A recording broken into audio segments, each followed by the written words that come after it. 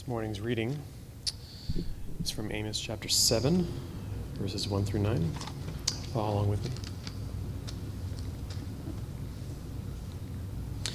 This is what the Lord God showed me.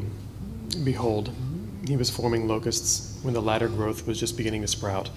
And behold, it was the latter growth after the king's mowings. When they had finished eating the grass of the land, I said, O Lord God, please forgive. How can Jacob stand? He is so small. The Lord relented concerning this. It shall not be, said the Lord. This is what the Lord God showed me. Behold, the Lord God was calling for judgment by fire, and it devoured the great deep and was eating up the land. And then I said, O Lord God, please cease. How can Jacob stand? He is so small. The Lord relented concerning this. This also shall not be, said the Lord God. This is what he showed me. Behold, the Lord was standing beside a wall, built with a plumb line in his hand. And the Lord said to me, Amos, what do you see? And I said, a plumb line. And the Lord said, Behold, I am setting a plumb line in the midst of my people Israel. I will never again pass by them. The high places of Isaac shall be made desolate, and the sanctuaries of Israel shall be laid waste. And I will rise against the house of Jeroboam with the sword. This is the word of the Lord.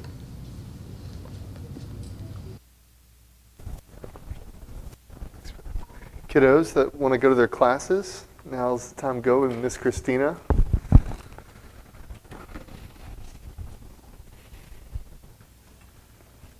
So today marks the beginning of a new major section in the book of Amos. We're getting into the end game of the book. It's coming to a conclusion. And I thought it might be a good time to give us a quick recap of kind of where we are in this book and what events have happened so far that have led up to this point. We know that the man Amos, he had no lineage or upbringing as a prophet. He is remarkably unremarkable. He's a shepherd, a fig farmer. That's all we know about him. Yet God called him to leave the Judean wilderness, to call the people in the northern kingdom of Israel to repentance. And so 170 years prior to Amos, if we think back 170 years prior to Amos, it's when the united kingdom of Israel was split. In Jeroboam the first, he sets up the northern kingdom of Israel with 10 tribes. And Rehoboam, the son of Solomon, who is the son of David, set up the southern kingdom of Judah with 2 tribes, Judah and Benjamin. And the people, they'd have to travel for feast days. They'd have to travel for sacrifices to the temple in Jerusalem, which is located in the southern kingdom of Judah. So Jeroboam, the ruler of the northern kingdom, he had a grand idea. In order to please the people, cut down on travel costs, let's build some new temples in Bethel and in Dan. And so he not only sets up these new temples, he provides golden calves at these temples in hopes to aid the people in their worship. None of these things prescribed by God. They were just done for convenience sake. And for these 170 years leading up to Amos, since Jeroboam the first, this kingdom has been ruled over by 13 different kings. And not one of them decides to remove these idols. During that whole 170 years. God is sending prophets. He's sending warning after warning, but they would not listen. 30 years before Amos gets there, before he shows up on the scene, the prophet Elisha shows up. He prophesies that they will have victory over Syria. And just like all of God's word is true, they defeat Syria and they are living in prosperity like never before. They extend their borders. They're in a position of economic and military might. They're prospering. They have no rival. And they see this prosperity as the favor of God. They had so much religious activity and zeal, but they had no real regard for God or his ways. They were immoral and unjust. They were disobedient. And instead of covenant blessings, they would partake in covenant curses. We read earlier in Amos chapter 3, verse 2, You only have I known of all the families of the earth. Therefore I will punish you for all your iniquities. God's closeness to them, his special provision for them, leads to these covenant curses being enacted. He knew them. He gave them instruction, and yet they forsook him. God's people, who he had ordained to be this manifestation of his glory, instead they had become a place of worship, of comfort, a place of luxury. They were asleep in the light. And as a result of their hard hearts, we see their future foreshadowed in Amos chapter 4. Within one generation, they'd be invaded by the Assyrian army and dragged away on hooks. Amos 4:2 we read, "The Lord God has sworn by his holiness that behold, the days are coming upon you when they shall take you away with hooks, even the last of you with fish hooks." And sure enough, 722 BC, the Assyrians would invade as an act of God judging his people. And in the smoking ruins of their city, they would be dragged away with hooks in their lips and in their noses. This would be their future fate. In chapter 5, we saw last week Amos arrive while they were celebrating, while they're at their feast, and he pleads with them to turn. He points out how God hates their songs and their prayers because they are coming from a depraved heart. They were not encountering God during their visits at the temples. They were rejoicing in their own pride and their religious rituals, completing the checkbox of their spirituality. They had all this religious devotion, all this tradition, but underneath they were a rotting corpse of hypocrisy and self-worship. And isn't it amazing, as we have this book written in the 8th century, written by a relatively obscure, unknown farmer, but yet it is so relevant to us today. Doesn't this just illustrate for us the unchanging truth of God's Word, the divine inspiration of Scripture? How all these years later it's relevant, it exposes our hearts, it shows us the deceptiveness of our sin, our temptation to worship anything but God. It shows us our tendency to justify ourselves, to think that we are good, to think that we have security in other things. And it shows us the absolute danger of religious zeal and tradition without holiness. It shows the state of many churches today, where people can attend worship time and time again, pray our prayers, sing our songs, and go home exactly the same, remaining unchanged. It shows us our apathy towards injustice and our justification that we make to ourselves for living in comfort at the expense of others. It shows us how easily we can be asleep in the light, just as Israel was. These words of Amos to Israel then and his words to us today, they're like a skilled doctor pressing and probing a patient in order to find unhealthy areas of concern. They're here to press and probe our hearts. Words not to harm us, but to find areas where we are deceived, to expose lies for what they are, reveal areas where we don't measure up. And we'll see today that God is going to put his people to the test. And he's going to measure them not according to what they think is right, not according to any of their human standards, but by his holy standard. Let's pray that we would hear these words afresh and align our hearts with his this morning. Dear God, as we hear your word, as we see you measuring, evaluating your people by your standard, Lord, as we see the judgment to come, the consequences of sin, Lord, please align our hearts with yours. Help us to see rightly the deceitfulness of sin in the glories of the love of Christ, God, that there's no hope to be found outside of you, Lord. In your name we pray. Amen. So far throughout Amos, we've seen judgments against the foreign surrounding nations, judgments against Judah, and judgments against Israel. And so in chapters 1 and 2, where all the judgments are made, chapters 3 and 6 serve as the reasons for these judgments. So 1 and 2, we see the judgments that have been made against these nations. 3 to 6 unpacks the reasons for this judgment. And his focus has been entirely on Israel and their sins, their religious zeal, but forsaking worship of God. Instead of protecting the most vulnerable of society, they exploit them. They sell their own people into slavery. And now we enter into chapter 7. The judgment has been made. The reasons for the deserved judgment have been given. And now, just to make sure that the point is brought home to his audience, God has shown Amos in a vision of how he will deal with them. God has shown them in words, and he just wants to paint, to make sure they get it, paint a picture of them, of their future fate.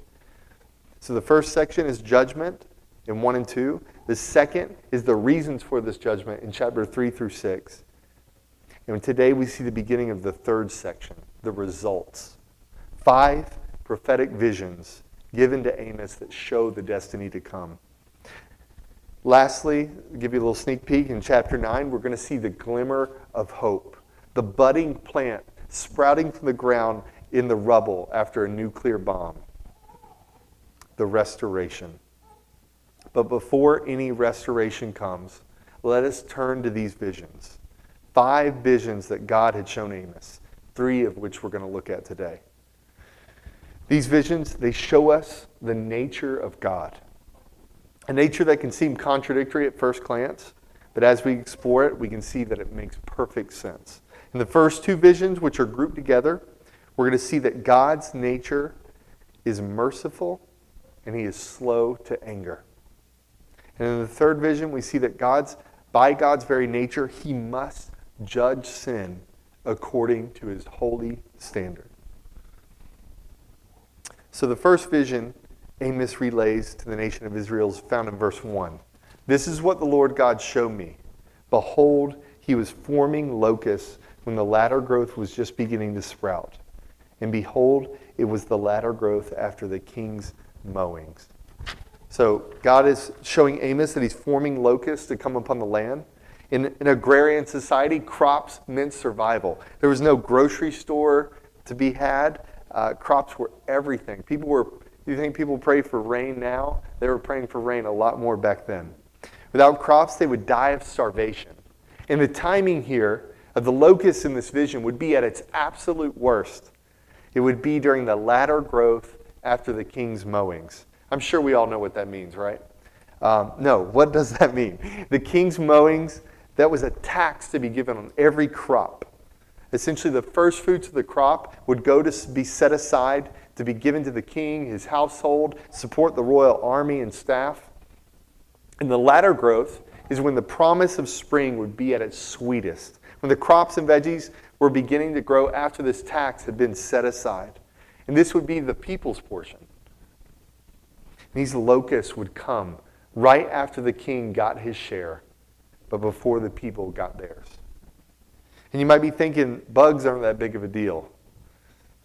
I'll be happy to share with you some locust facts I learned this week. Locusts today, found in the Middle East, Africa, and Asia, a locust swarm can cover up to 460 square miles. And in this swarm, between 80 million locusts can be contained in a half square mile. And so a swarm this size would be able to eat around 420 million pounds of plants a day. They would be left with nothing. These swarms would come taking everything. And Amos responds to this terrible loss of the harvest. When they finished eating the grass of the land, I said, "Oh Lord God, please forgive. How can Jacob stand? He is so small." Israel in their prime would have considered themselves anything but small. Yet Amos pleads with God not to crush them due to their smallness. And God, in his mercy, because of Amos's prayer, he relents the judgment of locusts. "It shall not be," said the Lord. We see this same pattern play out in the second vision, very similarly. This is what the Lord God showed me. Behold, the Lord God was calling for a judgment by fire, and it devoured the great deep and was eating up the land. This time God showed Amos a vision of fire so great that it would devour bodies of water. It would eat up the land. We may read this and think it seems hyperbolic, but this is nothing but consistent with the power of God expressed in Scripture. Just listen to this description of God's fire in Deuteronomy 32. For a fire is kindled by my anger, and it burns to the depths of Sheol, devours the earth in its increase, and sets on fire the foundations of the mountains. We see God's complete control and his unlimited power over all throughout creation in Psalm 97. The mountains melt like wax before the Lord of all the earth. This mighty God of the universe showed Amos this vision of his plans to judge his people by an unquenchable supernatural fire. And Amos responds, "Oh Lord God, please cease. How can Jacob stand? He is so small." He cries out to God, not for forgiveness this time, but just says, "Please stop."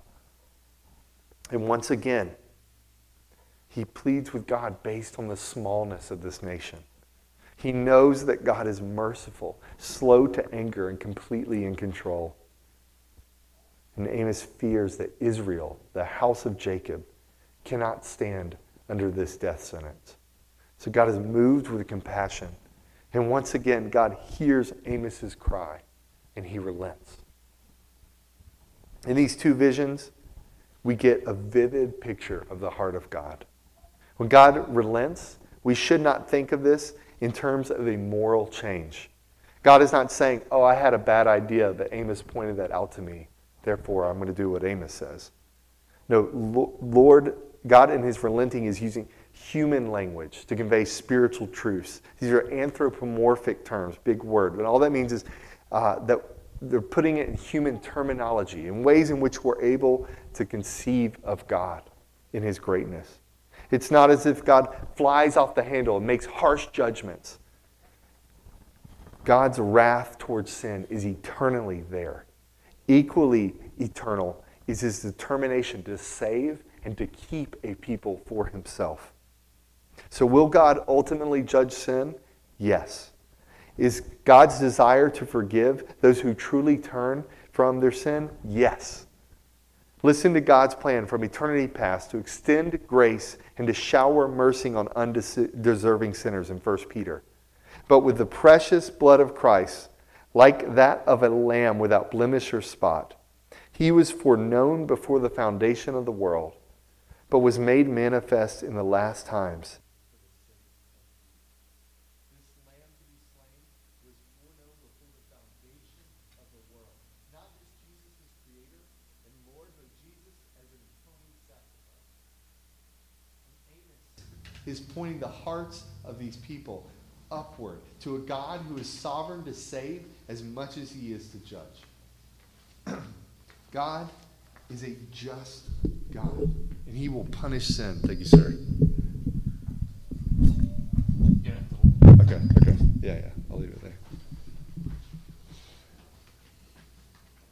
All right.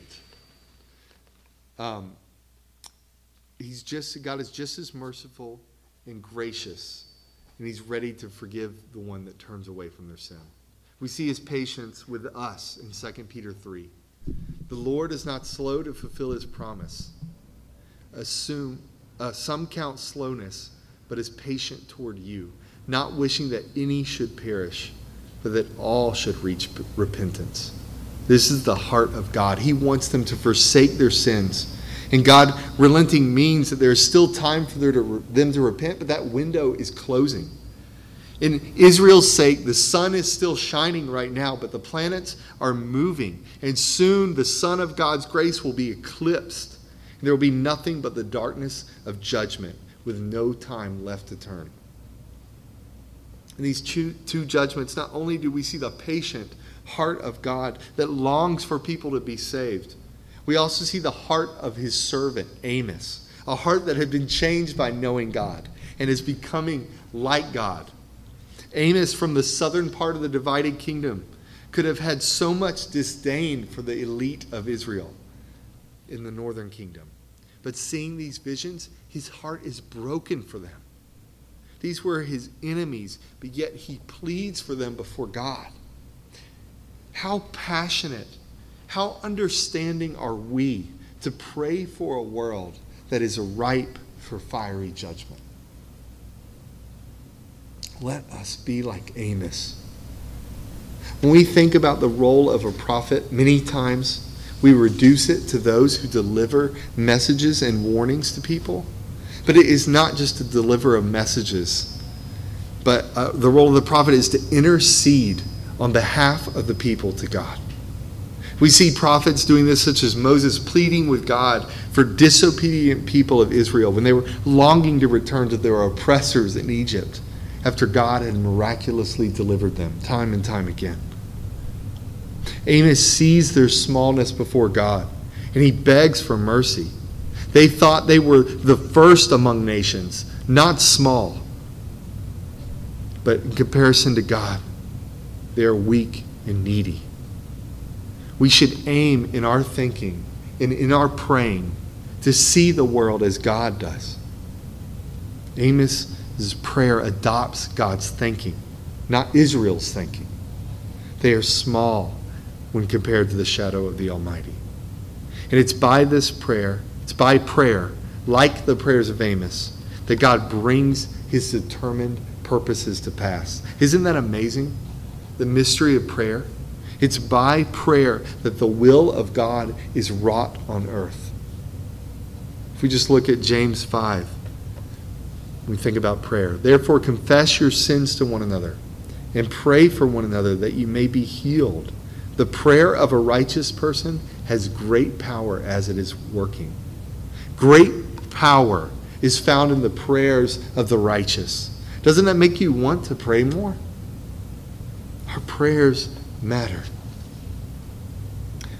Once again, I just ask you to consider, where is our heart towards those that would face fiery judgment? Where is our heart towards those who are in need of mercy and grace, just like we were one day? Do we care for them? Do we pray for them as Amos does?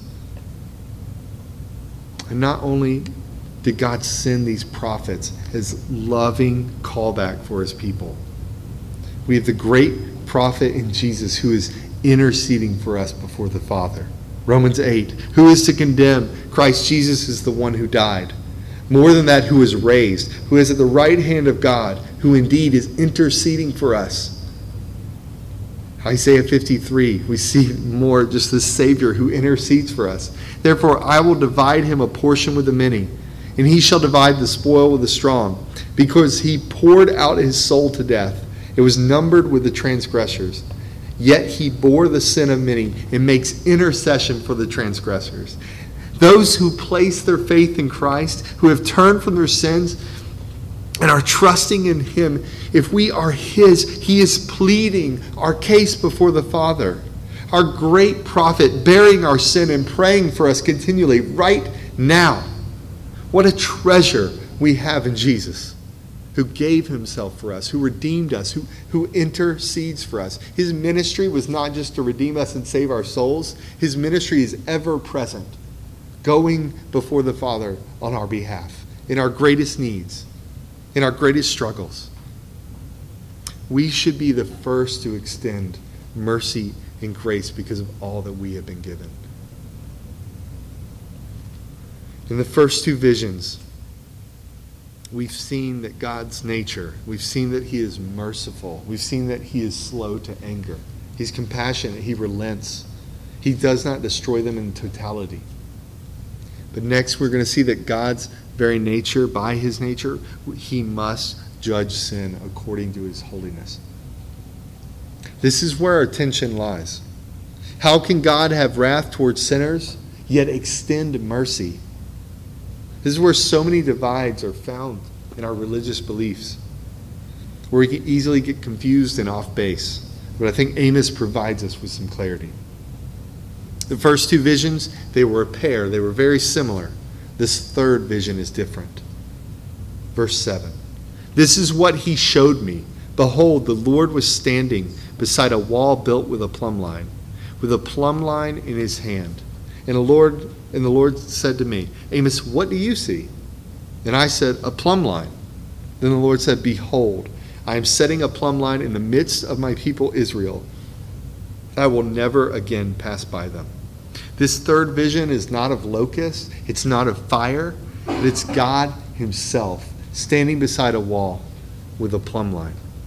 A plumb line was a stone or metal weight attached to a string, and it's a weight suspended. It was used by builders and construction workers since the days of Egypt.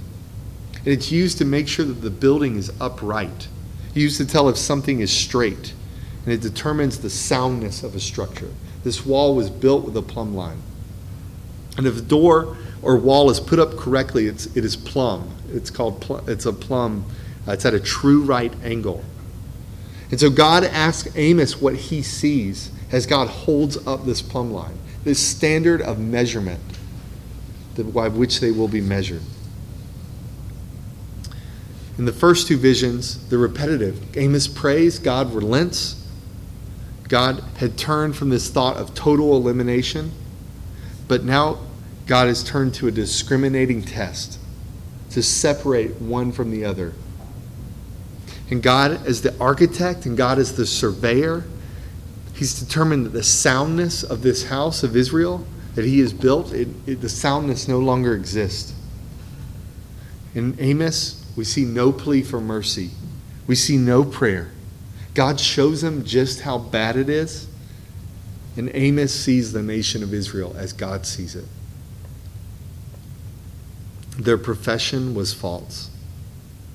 I think one of the worst feelings that you can have, I know in my life, especially since having children, is when you can become accustomed to a bad smell so much that you forget that it smells. And maybe you go away for a little while. You may be gone for the weekend, and you come back into your house, and you're like, whoa, what is that? But when that smell, you find out you've been continually living in that bad smell, or something rotted in your wall, or something died, or myriad of other things. That can be one of the worst feelings, to have these smells and not even notice them anymore. And just like a bad smell that we get used to, those living in this old house, they couldn't see they couldn't see the skewed walls, the unbalanced foundation. They couldn't see the creaky floorboards of injustice that they were living in. They couldn't see their wickedness and how far they had drifted from the goodness of God. In this third vision, Israel has struck out. And like a wall that is out of line, they are scheduled for demolition.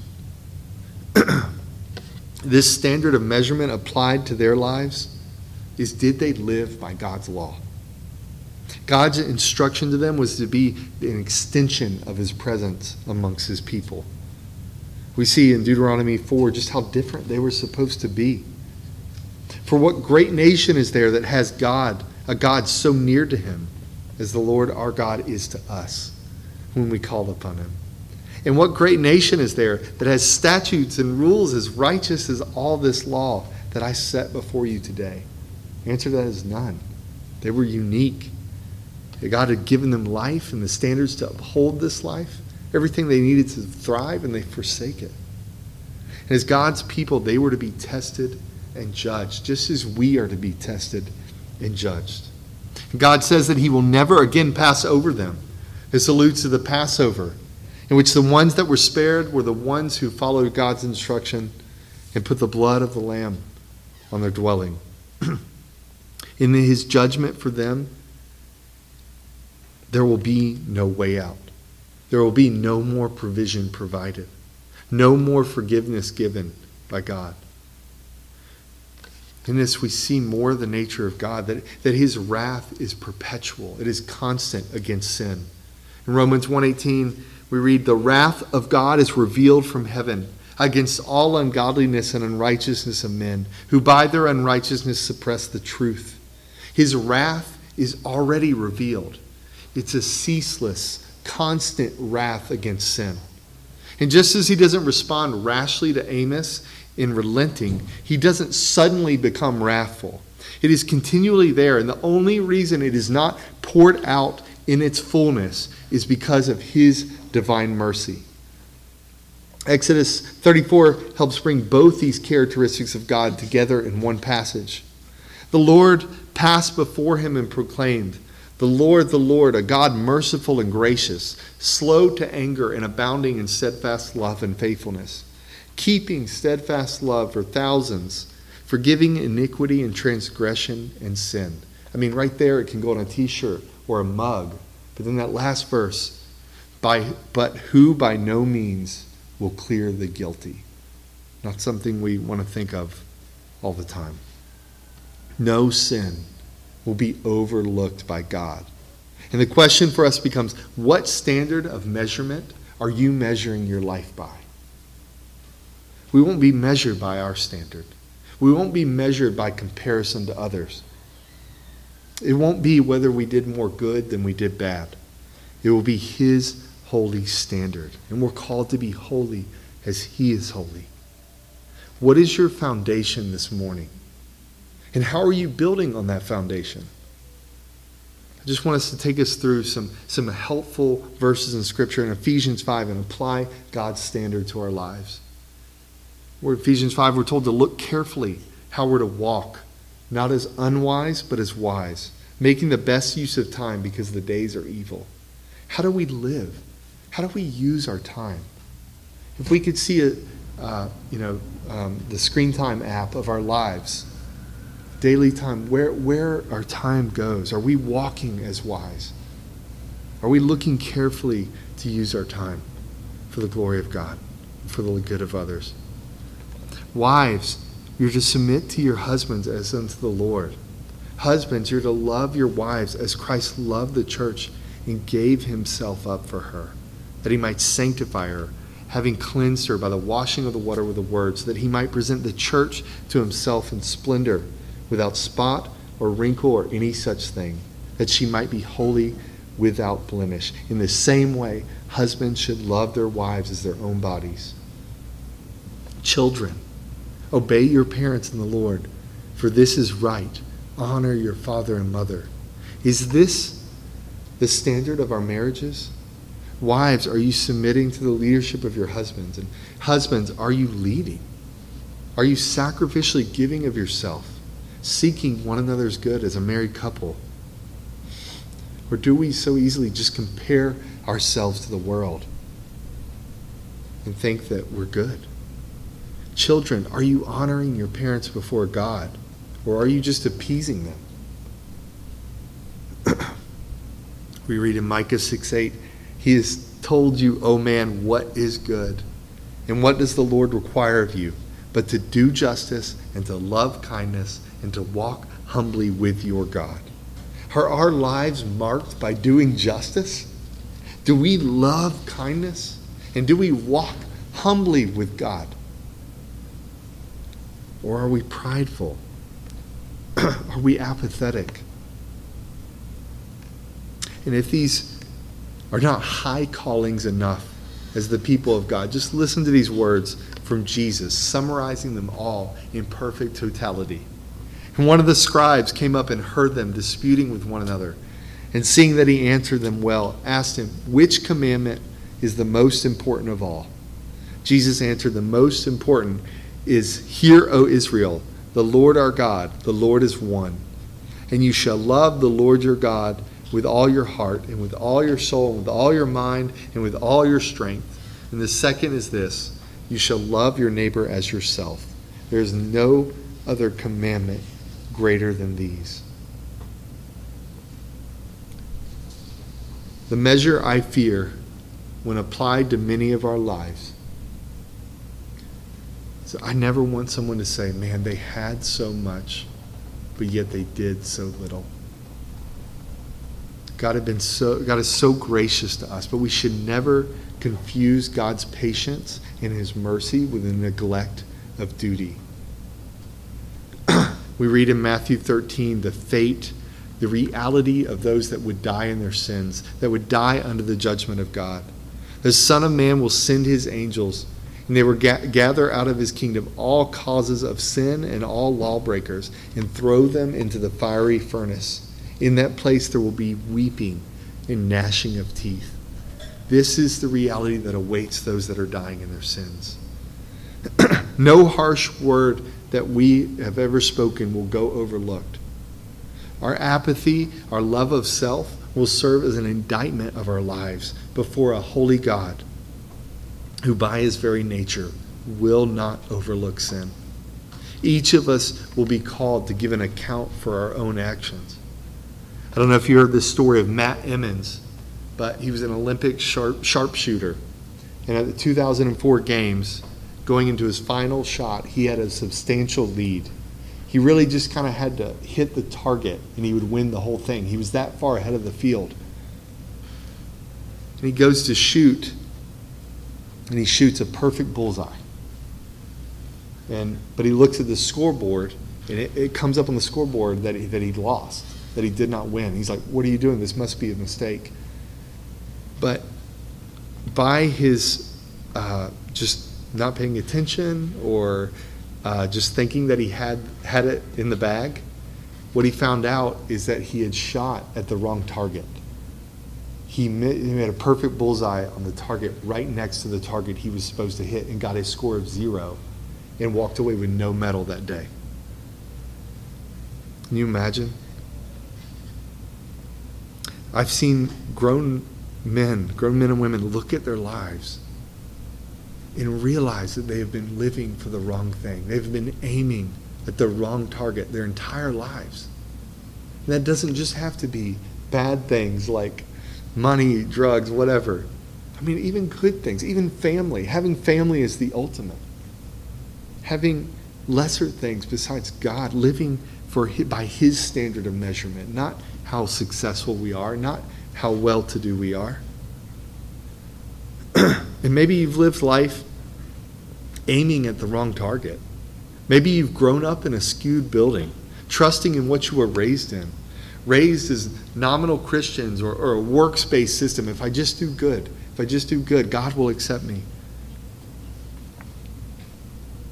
And someone one day came with Scripture, the plumb line of God's Word. And we see that God's standards are not our standards. And the foundation of our structure is going to determine the success of our building. And the more and more we add on to that which is already built, it gets worse and worse and worse. It strays further and further. But thankfully, God doesn't leave us to the fate we deserve. He provided us with a Savior who is the perfect standard of measure. He'd lived the life we should live, and everyone who turns and repents, places their trust in him, will be spared the wrath of God because Jesus took it for them. Christina read earlier in Ephesians 2 that we're no longer strangers and aliens, but fellow citizens with the saints and members of the household of God, built on the foundation of the apostles and prophets, Christ Jesus himself being the cornerstone, in whom the whole structure being joined together grows into a holy temple of the Lord. Jesus is the cornerstone of all creation, and he should be the foundation of our house, with him as the cornerstone. He fills us with his Spirit. He grows us in community. So often I think, how do I get these gospel truths in my head when I'm doubting, when I'm not trusting, when I'm insecure, whatever it may be. And I know truth. I know truth in this area. But it doesn't always sink in. And two truths that help me take hold of this gospel. It's only revealed in the gospel, and we see in Amos's message today that one is that we are worse than we think we are. And two is that we are more loved if we are in Christ. We are more loved than we can imagine. It's in the cross that this is lived out. His wrath and his mercy. Our sin is so great that it could only be God that would die for it as an acceptable sacrifice. And we are so loved that God sent Jesus to die in our place so that we would have abundant life. You are worse. The bad news, you are worse than you think you are. But yet he loves you more than you could ever imagine. Let's look at ourselves the way God sees us. And as we see in our final verse, Israel would not heed these words. They would continue to trust in their shaky foundation. In verse 9, the high places of Isaac would be made desolate. Sanctuaries of Israel would be laid waste. and I will rise against the house of Jeroboam with the sword. This is Isaac, Israel, Jeroboam. These things are listed as just completeness, a thoroughness. No one is left unharmed. He'll bring down their social institutions that they depended on, their religion of the temples, and their monarchy, their rule. The reliance upon the faith of their forefathers would come crashing down.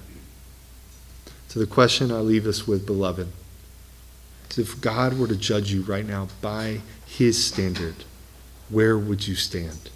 Is your foundation built with the cornerstone of Christ, or will it be built on a foundation that will one day be wrecked? Let's let our standard of measurement be his. Let's define our lives by his standards, and let's seek him and live. The wrath of God has been taken by the gracious provision of Christ, who's our prophet, who intercedes for us before the Father. And in his goodness, he has left his church with two sacraments. The baptism and the Lord's Supper are visible reminders of God's grace to us and to one another. And while baptism is a one-time point of entry into Christ's covenant community, the Lord's Supper is an ongoing meal where we observe and reflect on our identification with him together. Saying in Luke 22:9, Jesus said, "Do this in remembrance of me." This bread symbolizes his broken body, and the cup, his blood shed on the cross. And as we take these elements, we touch, taste, and see and remember him. And in this meal of worship, we declare that our substance is found in God. Our cornerstone is Jesus. We take it looking back at what Christ has done. And we take it looking forward to his second coming. And we take it looking inward to examine ourselves, applying the plumb line to our heart. Remembering Paul's warning in 1 Corinthians 11, that anyone who eats and drinks without discerning the body eats and drinks judgment on himself. So if there's brokenness or divisions in your relationships with others, you should abstain from the supper until you can be reconciled. At Covenant Hope, this supper is open to all baptized believers who are members in good standing of a church that preaches the same biblical gospel that we uphold here. And if this doesn't apply to you, if you've not been baptized or you're not currently a member of a local church, we'd ask you to abstain. There's no shame in that. You can talk with any of our members about what this meal signifies. And after I pray, you'll hear the music play. I invite you to come up and bring the elements back to your seat. They're right over here on this table. Then we'll share this meal together. Let's pray. Father, thank you that Christ took on flesh and blood. You came to earth as an infant, both fully God and man, loving us to the point of death, taking on the punishment we in our sin deserved. Thank you that when we're in him, we no longer have to fear death or the coming judgment, but that by his wounds we are healed, and through him we are reconciled back to you. Amen.